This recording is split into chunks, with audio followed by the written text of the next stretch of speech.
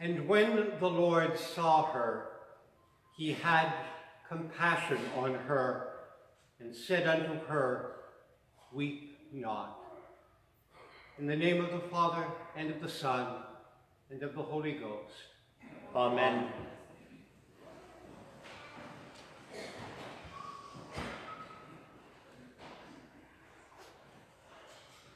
This morning's Gospel presents us with a truly remarkable account.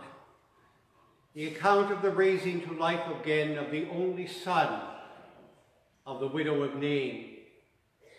It is, I suppose, one of those familiar stories from the Word that we have read many, many times before.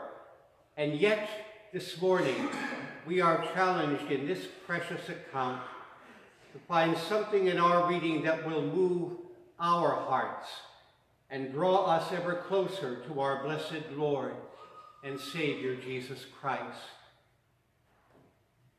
This Trinity tide, we've been learning to change our perception of things, haven't we, dear friends?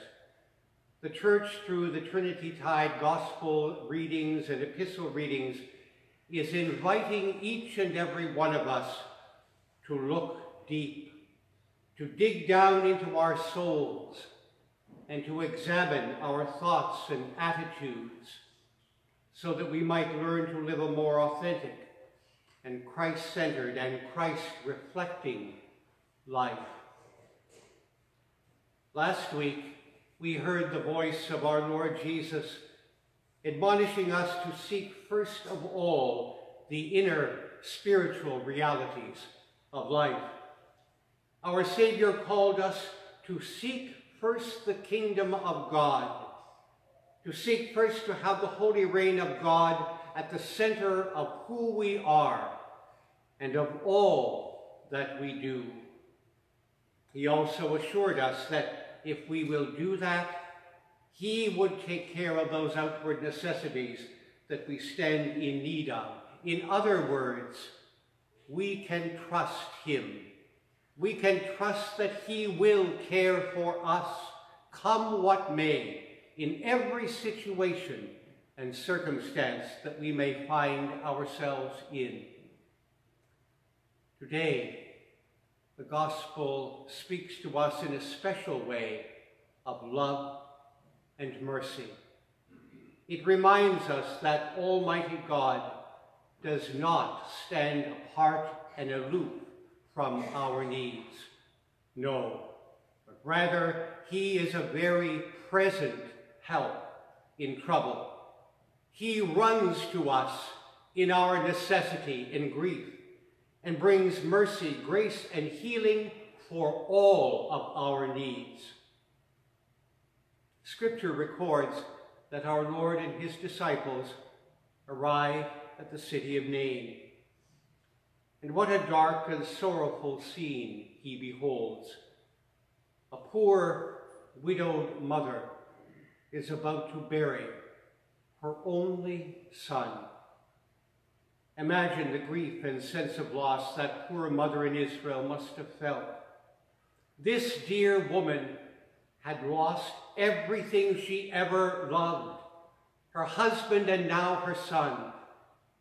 And she is experiencing the darkness that comes to us when our lives are turned upside down by tragic circumstances. And so we can only wonder at the pain and emptiness she felt that day. But at that awful moment, when the body of her son is being taken for burial, the Lord Jesus comes. He comes to bring healing to the broken heart of a mother and new life to a man who lies lifeless on a funeral bier. It must have been an incredible thing to be in the crowd of mourners that day.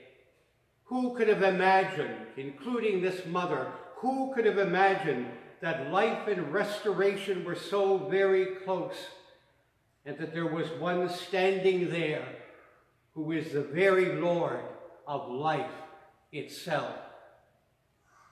The Gospel relates to us that our blessed Jesus spoke two simple words to that dear mother: weep not.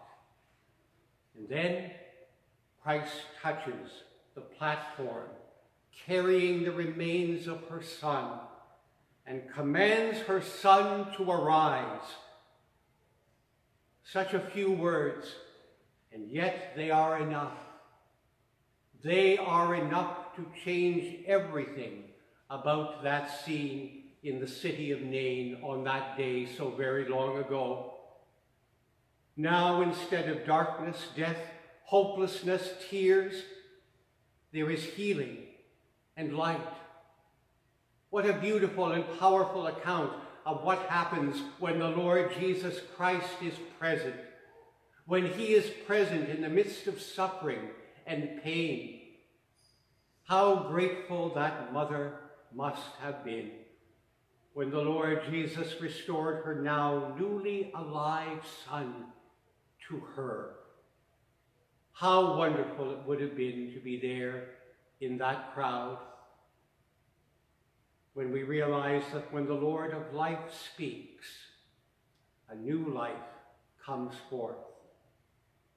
Friends, this wonderful miracle, this miracle of the raising of the son of the widow of Nain, has a message for you and I today, here in this place. We may or may not have experienced the pain of separation by death from a loved one. Yet, all of us need to recognize that the same blessed Jesus who restored life to one who was dead in the city of Nain stands ready to speak a word to us in our need, whatever it might be.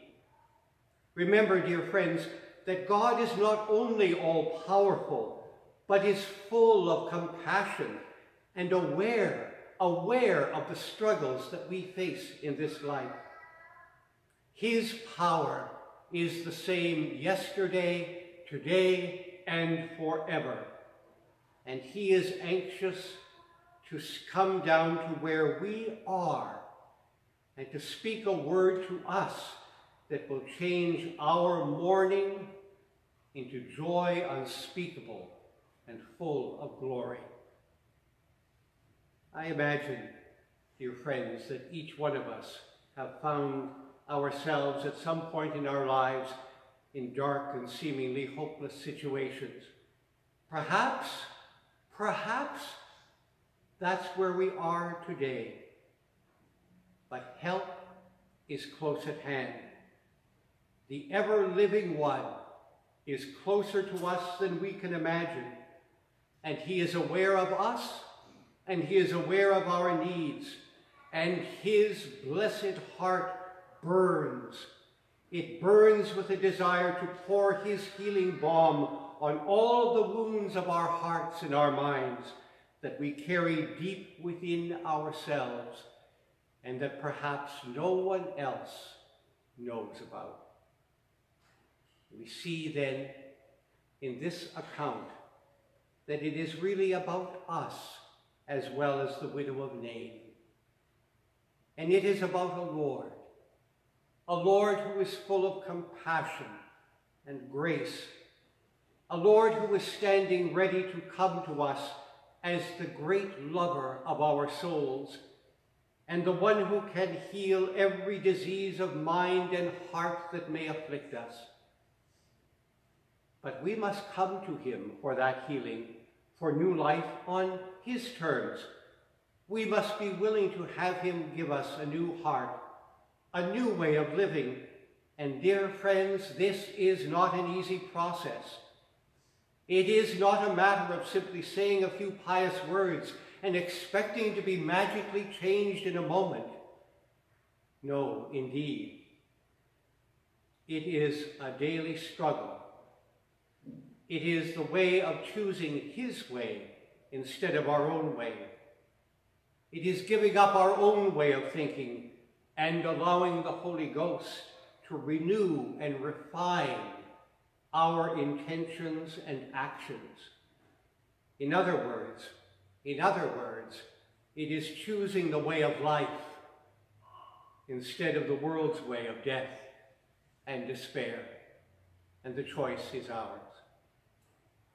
St. Paul, in the epistle this morning, tells the Christians of Ephesus that they must seek to have Christ dwell in their hearts by faith, that they needed to be filled with all the fullness of God, just like us.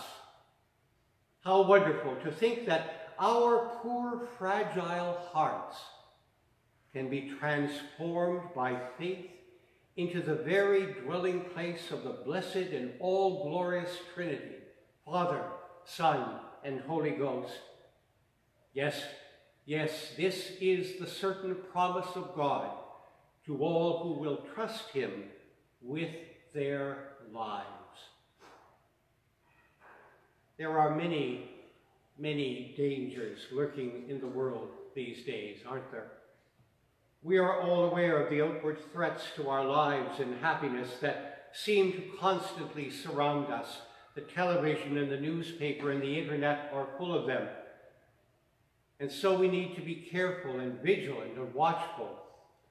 But we must also be watchful and conscious of those spiritual forces that seek to attack our souls, that would destroy our faith in the one who is the joy of our hearts.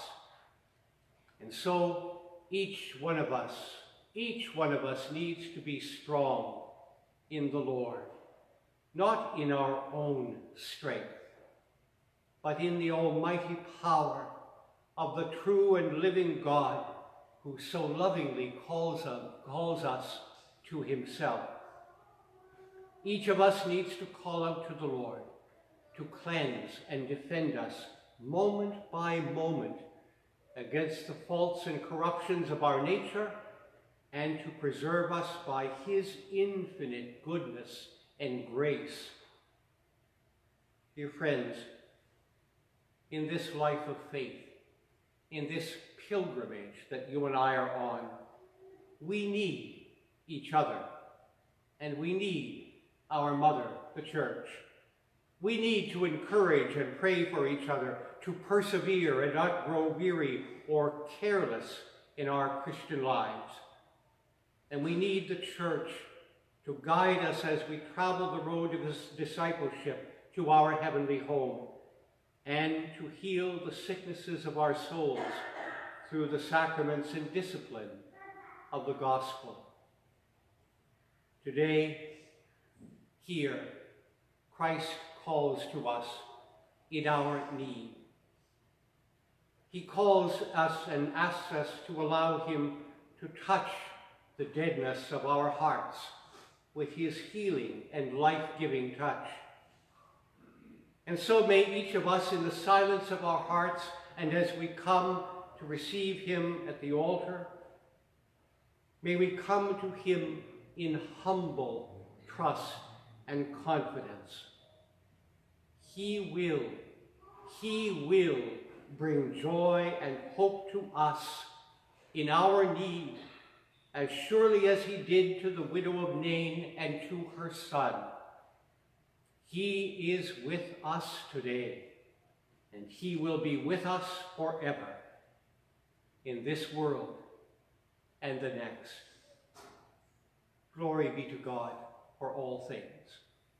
Amen.